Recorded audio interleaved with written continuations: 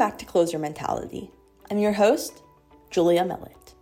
Today's guest had her basketball career take her all over the world, but even playing in some of the most beautiful places didn't stop her from experiencing mental health difficulties that nearly asked her to walk away. This is Emily Potter's story. Potter, a Winnipeg, Manitoba native, grew up playing a variety of sports.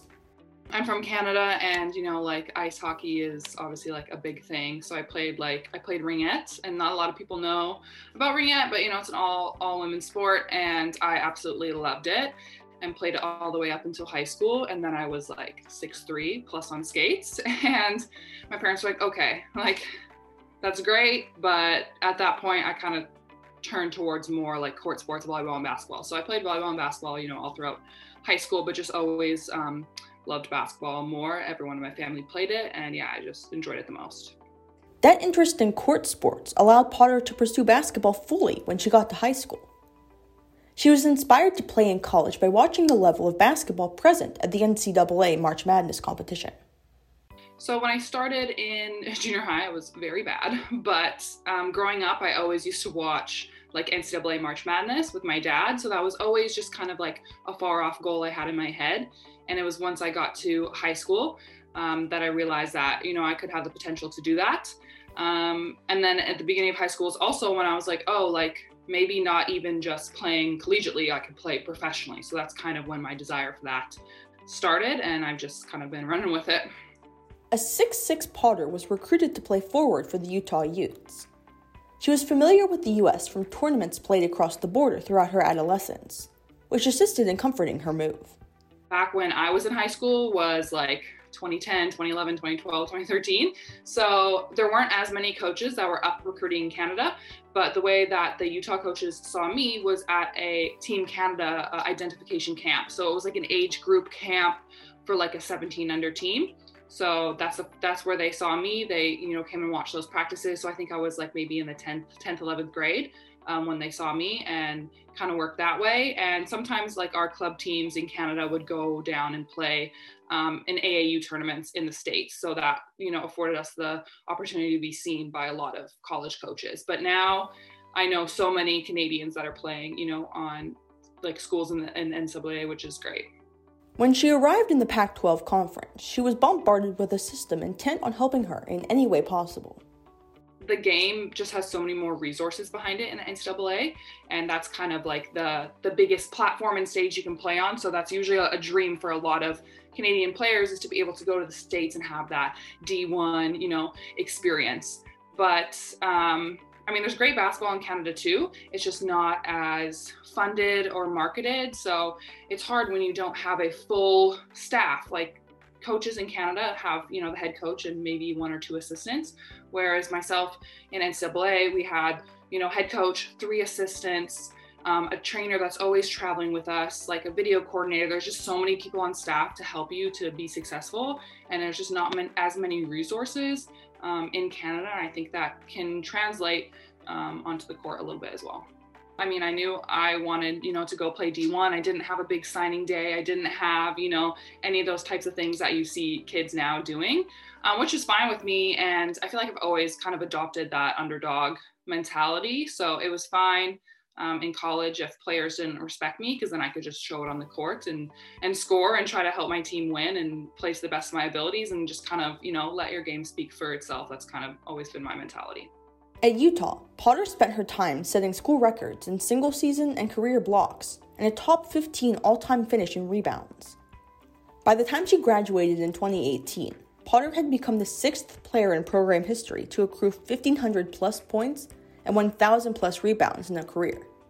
In addition, she left as the first player in Utah women's basketball history to register 1,500 plus points, 1,000 plus rebounds, and 200 plus blocks in a career.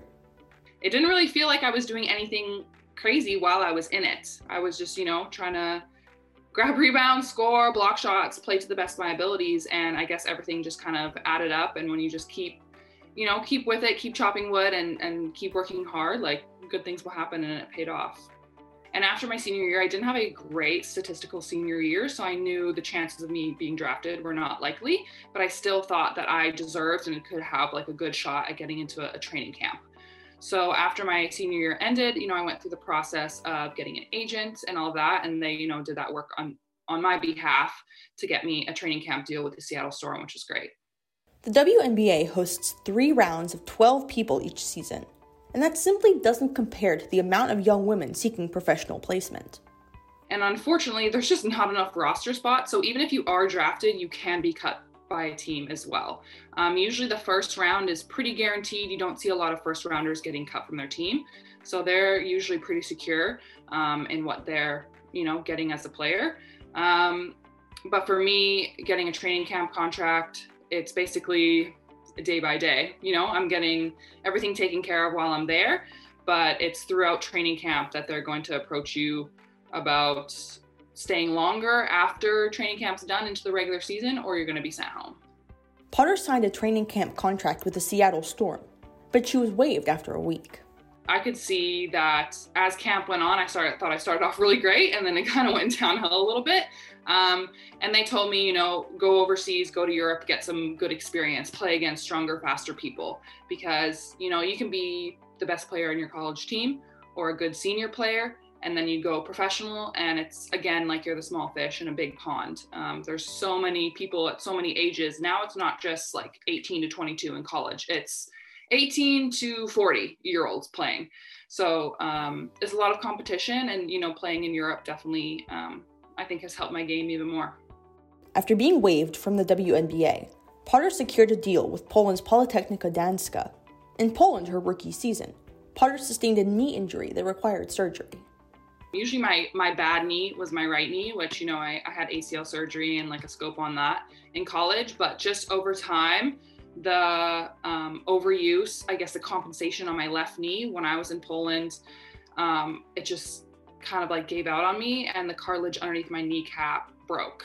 So it was super painful, and it was something that I didn't want to, leave, and I didn't want to play through pain because it's not a fun experience.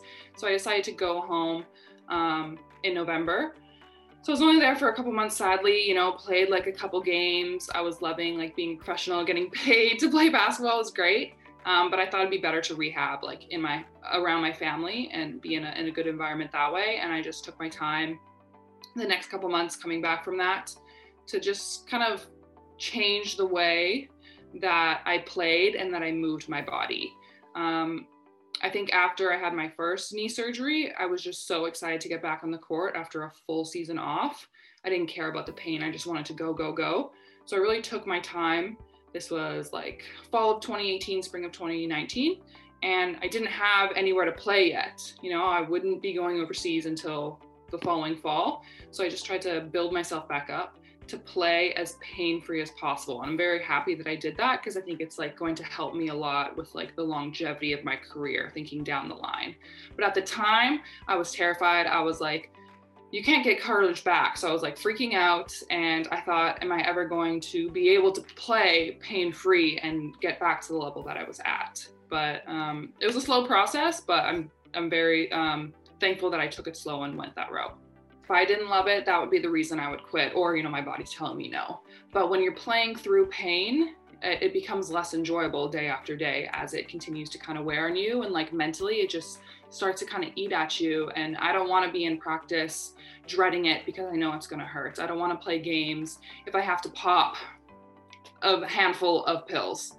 So thinking about that, made it easy for me to be like, okay, I need to take a step back and kind of like focus on me, because I still want to have a lot of years left.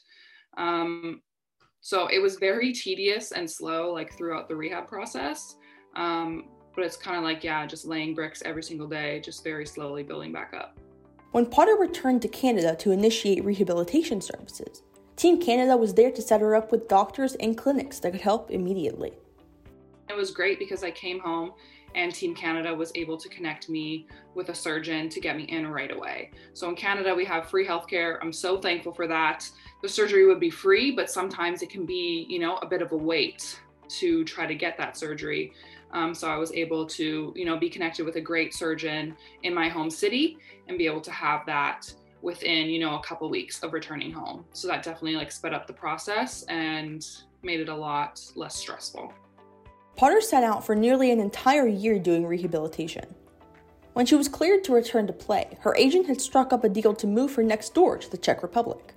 She ended up staying with the Czech League's KP Brno for 2 seasons. My agent was the one that, got me that job, and it's kind of tricky after sitting, a whole year out. But I'm thankful that club took a chance on me just by looking at like my college highlights and the player that I was.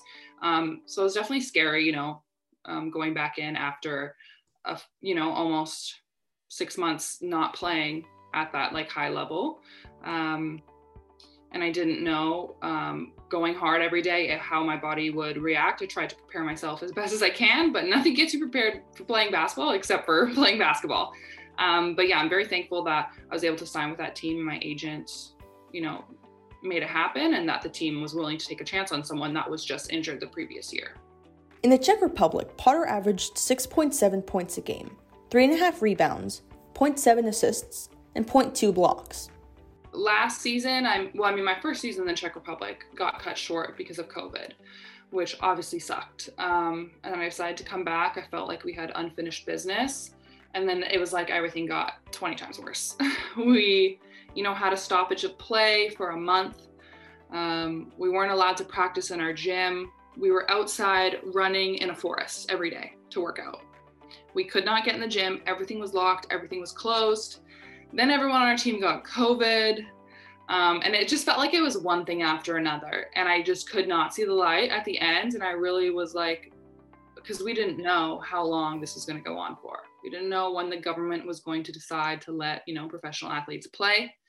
At that point, everything was closed. And, the league and all the people a part of it were pushing really hard to try to, say that this is our job.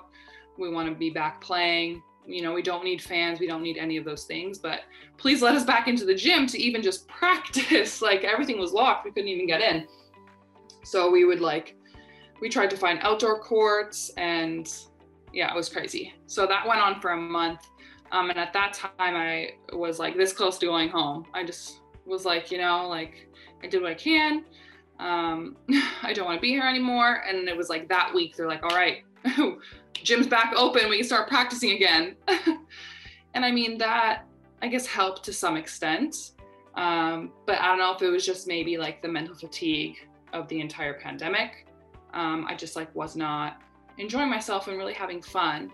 And at that time too, I didn't really get along super well with my head coach. We just didn't see eye to eye on certain basketball things, which is to be expected. It is what it is. And I felt my confidence just dropping in every game, where it was like I was scared to make a mistake. And therefore that made me make more mistakes. So my minutes were dropping. We were back playing, but I was playing poorly, and I was playing less and less every game, and just really getting in my own head. Potter began to suffer from mental health issues, including panic attacks and depression from the bad fit. But the availability of mental health resources in Canada eased her mind. It wasn't always so easy, though. The European stigma surrounding running away from mental health is very real, and Potter saw that firsthand. I've been seeing, like a mental kind of performance coach since I was in the 10th grade. Now it's kind of shifted to more maybe like mental health side of things as opposed to the performance side of things, because I feel like I finally got that figured out. But overseas in Europe, I definitely have felt some of the stigma surrounding mental health. I've had doctors, ask me, you go to a new team, you need to do a physical, they need to ask you what type of medication you're on, and they don't really understand, the medication side of mental health. And I'm not going to be, ashamed of what I take and what I need that makes me at my best. But yeah, there's definitely, people are more hush, I guess, about it, in Europe. Like I said, they're kind of behind the times on some things. So I'm very open and vocal about mental health. And, I've talked about it with some of my teammates. So just try to, do everything I can to normalize it, because it's normal. When 2021 and growing COVID-19 regulations presented, Potter made the move south to play for the Esperides Basketball Club in Kallithea, a suburb of Athens, Greece.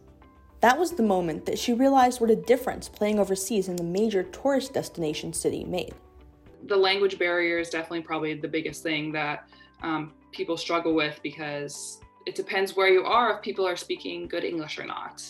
Poland was probably the place I lived where people spoke the least amount of English, and then Czech Republic, and I found here in Greece that they speak the most. But I'm in a big city, so that helps. So it definitely depends on the location, and a lot of times rookies or just professional players in Europe in general, you're going in really blind. You don't get to take an official visit like you do in college. You're talking to the coach on the phone. Maybe you can try to connect yourself with some of the players from the team, but you don't always have a clear picture of what you're walking into, which can be really scary. It can be a good thing. It can exceed your expectations. And it can also be, maybe not what you're expecting when you get there to the team. But then again, you've already signed a contract.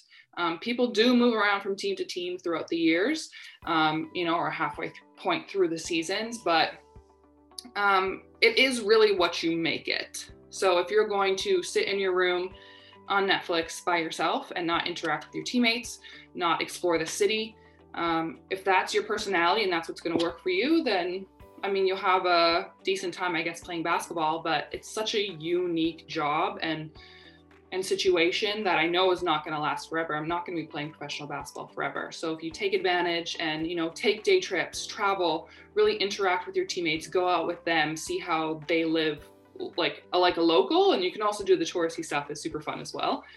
But yeah, that's what everyone that I knew that played overseas, former coaches and some other teammates told me, it really is what you make it when you're overseas.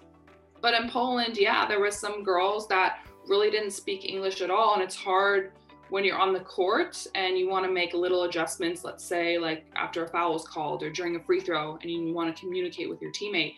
What am I supposed to do? Do charades? It can be hard in that sense. But I've always had coaches that speak good English, which is definitely key.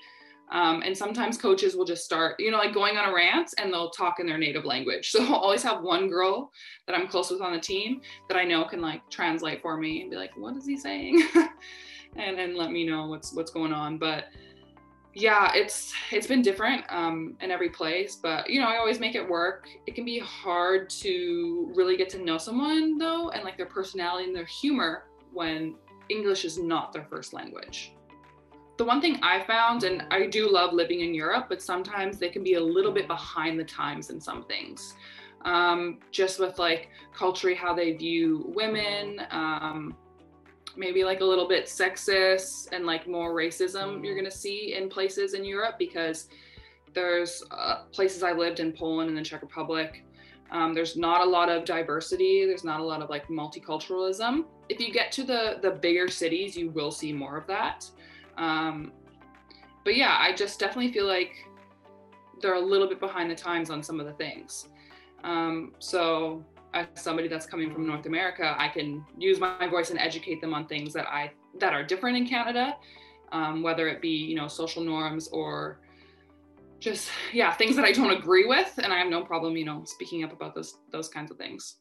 Even at times when languages mix and misconstrue, Potter found that uniting under the shared love of sport has helped any kind of irregularity in culture or language. We all find a way to just come together, right? We're there for a common goal, which is to win basketball games. And I've been really lucky to have some great teammates that have been really welcoming. And yeah, if we have dinner outside of practice or team Christmas parties, it's always a fun time. And yeah, I'm thankful that basketball can bring people together from so many different, places in the world and different backgrounds and walks of life. Even though she and her teammates function as a group, playing professional basketball comes with a significant decrease in attention on every individual athlete's needs. This came in stark opposition of Potter's time in college, when teams of individuals were helping athletes succeed. It's just on you. In my experience in college, you had so much support around me. It's kind of impossible to fail. You have lots of people lifting you up, whether it be academic advisors, coaches, mentors, physiotherapists. But overseas, it's all on you. It's on you to take care of yourself, take care of your body, make sure you're doing everything you need to do to perform. Nobody's going to chase you down as a pro. You can go out and do whatever you want as long as you show up to practice and do your job. So there's a lot of free time. but you need to use that free time wisely and make sure, you're seeing the trainer if you need to go see the trainer. Like, they're not going to chase you down and be like, oh, how are you feeling? Like, it's all falls on you now when it's your job. On our European teams, Potter's transitioned into a therapist of sorts for her teammates. Players have come to her for a shoulder to cry on or as a mediator for their thoughts. She says that if she can play that role and help them work through their difficulties, she's more than willing. Yeah, I have had, some teammates like open up to me about things and be able to have those type of conversations. And that's usually who, I'm close with on the team.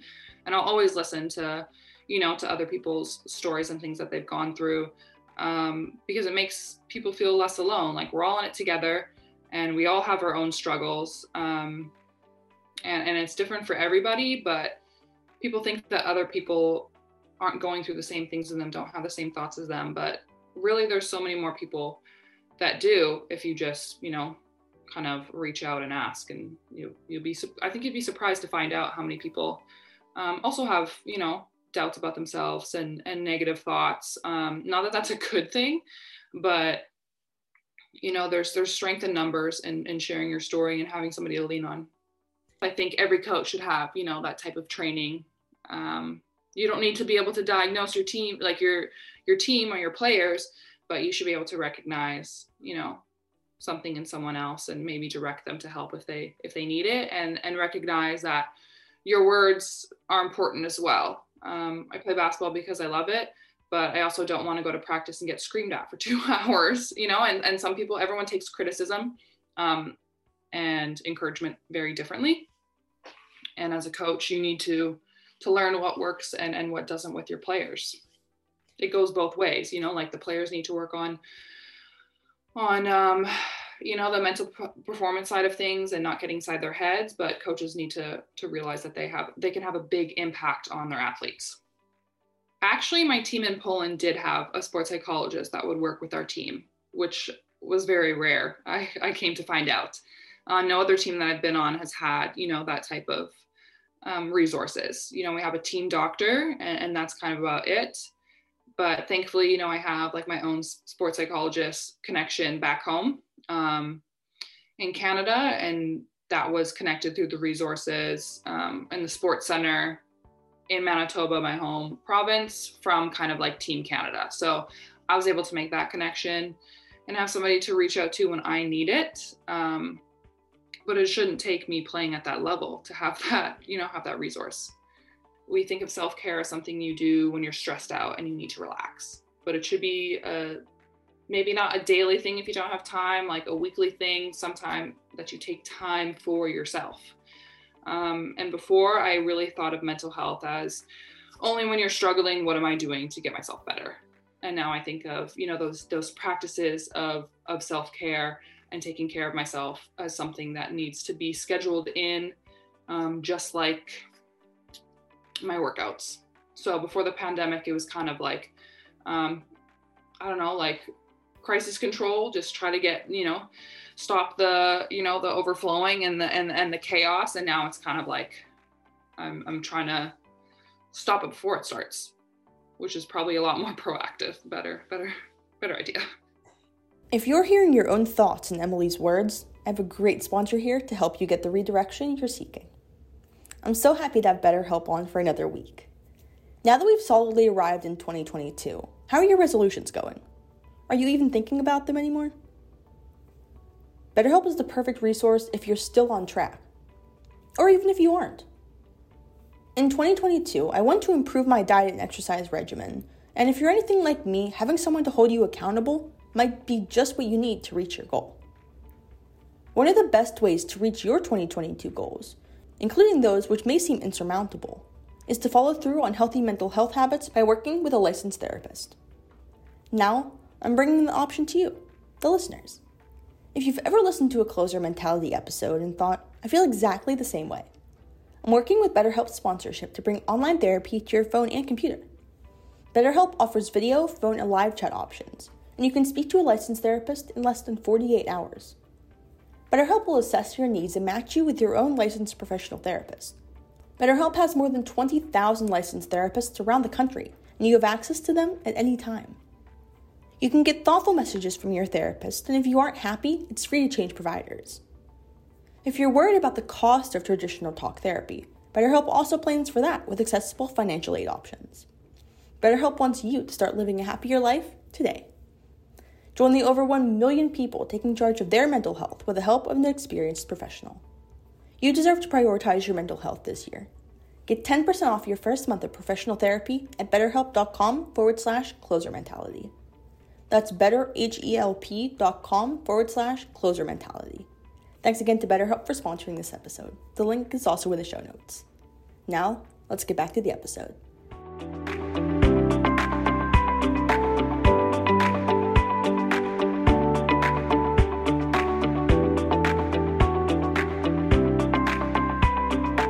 Mental health was not something I discussed in high school, and not even really at the beginning of college either. I only started talking about it at the end of college when I had my own struggles, and my eyes were just open to this whole other world that I didn't even know existed and wasn't paying attention to.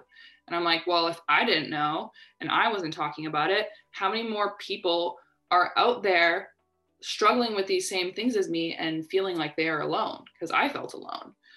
So I've seen tons of athletes speak out, which I think is amazing. Kevin Love is a huge one, athlete. There's so many more platforms now. The Hidden Opponent is one that I love for students and mental health. And yeah, I'm really happy to see all of those things and see the stigma and the conversation opening up. And now that we kind of have that, I'm thinking what's the next step? So now that we have more people talking about it, there are a lot of people now that are working to get more accessible resources so people can get help. And I think that's the next step that needs to be taken in the next, 5 years. If you're signed to a team, I would love, your insurance that covers you to have somebody in place and have maybe even a connection set up so that you don't have to go out and find it. Right now, there's just so many barriers to sometimes getting help. And if you do find the help, there's wait lists. So what can we do to try to remove those barriers so it's easier for people to get the help? You can negotiate many things in your contract with your agent. So if you're trying to push for that, and a lot of people are trying to push for that, then teams will see value in offering that to players, and it can begin to become a draw for people to play for that team. Even though the international stance on mental health advocacy could use some updates, Potter says that being your own advocate is the first step. Asking for what you need is the best first step you can take to improve your well-being. In time, that assistance trickles into everything you do. Thank you so much for listening to episode 55 of Closer Mentality. As always, I'm your host, Julia Mellett. If you would like to follow Emily's story, you can do so on Instagram at mpotter10 and follow @CloserMental for more content from all of my guests. If you'd like to watch Emily and I's entire interview, it's posted now on Closer Mentality Uncensored's YouTube channel. Thanks again for tuning in to Closer Mentality. See you next week.